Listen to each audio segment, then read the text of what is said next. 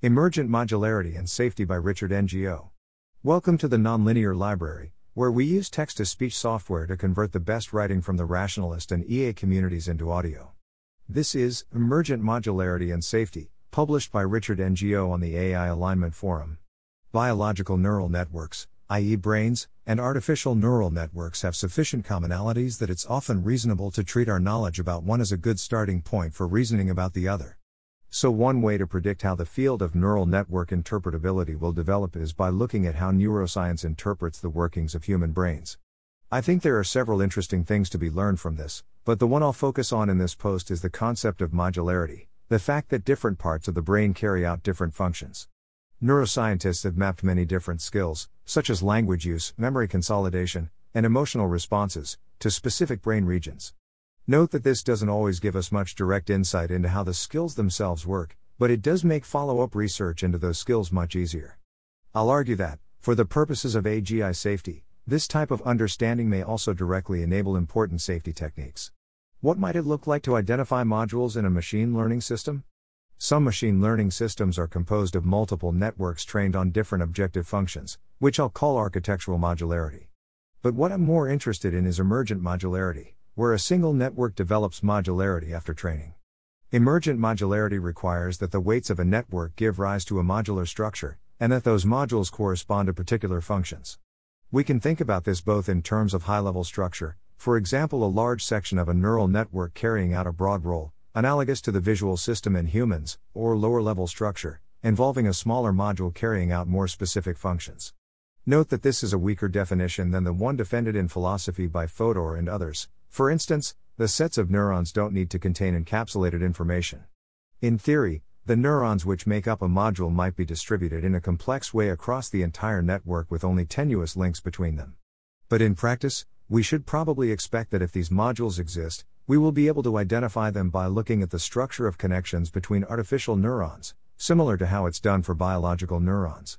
The first criterion is captured in a definition proposed by Filan et al. 2021. A network is modular to the extent that it can be partitioned into sets of neurons where each set is strongly internally connected, but only weakly connected to other sets.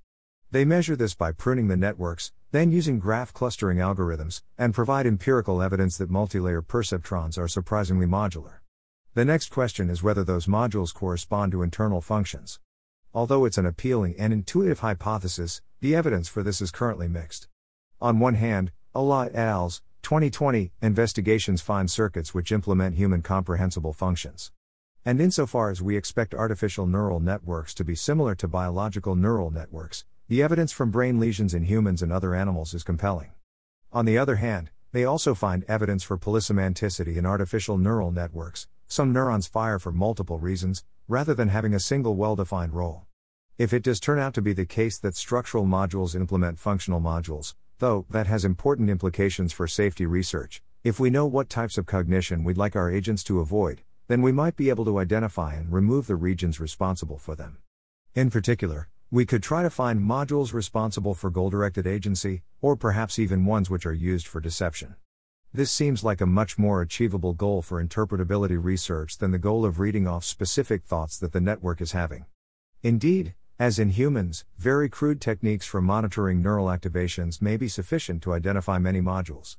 But doing so may be just as useful for safety as precise interpretability, or more so, because it allows us to remove underlying traits that we're worried about merely by setting the weights in the relevant modules to zero, a technique which I'll call module pruning. Of course, removing significant chunks of a neural network will affect its performance on the tasks we do want it to achieve. But it's possible that retraining it from that point will allow it to regain the functionality we're interested in without fully recreating the modules we're worried about. This would be particularly valuable in cases where extensive pre-training is doing a lot of work in developing our agent's capabilities, because that pre-training tends to be hard to control. For instance, it's difficult to remove all offensive content from a large corpus of internet data, and so language models trained on such a corpus usually learn to reiterate that offensive content.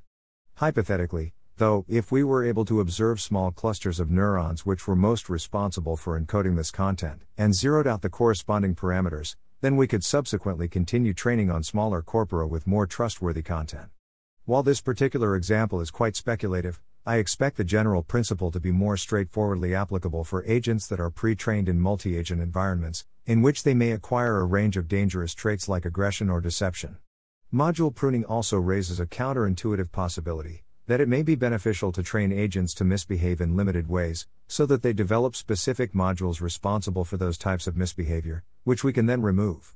Of course, this suggestion is highly speculative. And, more generally, we should be very uncertain about whether advanced AIs will have modules that correspond directly to the types of skills we care about. But thinking about the safety of big neural networks in terms of emergent modules does seem like an interesting direction, both because the example of humans suggests that it'll be useful, and also because it will push us towards lower level and more precise descriptions of the types of cognition which our AIs carry out, and the types which we'd like to prevent. Thanks for listening. To help us out with the Nonlinear Library or to learn more, please visit nonlinear.org.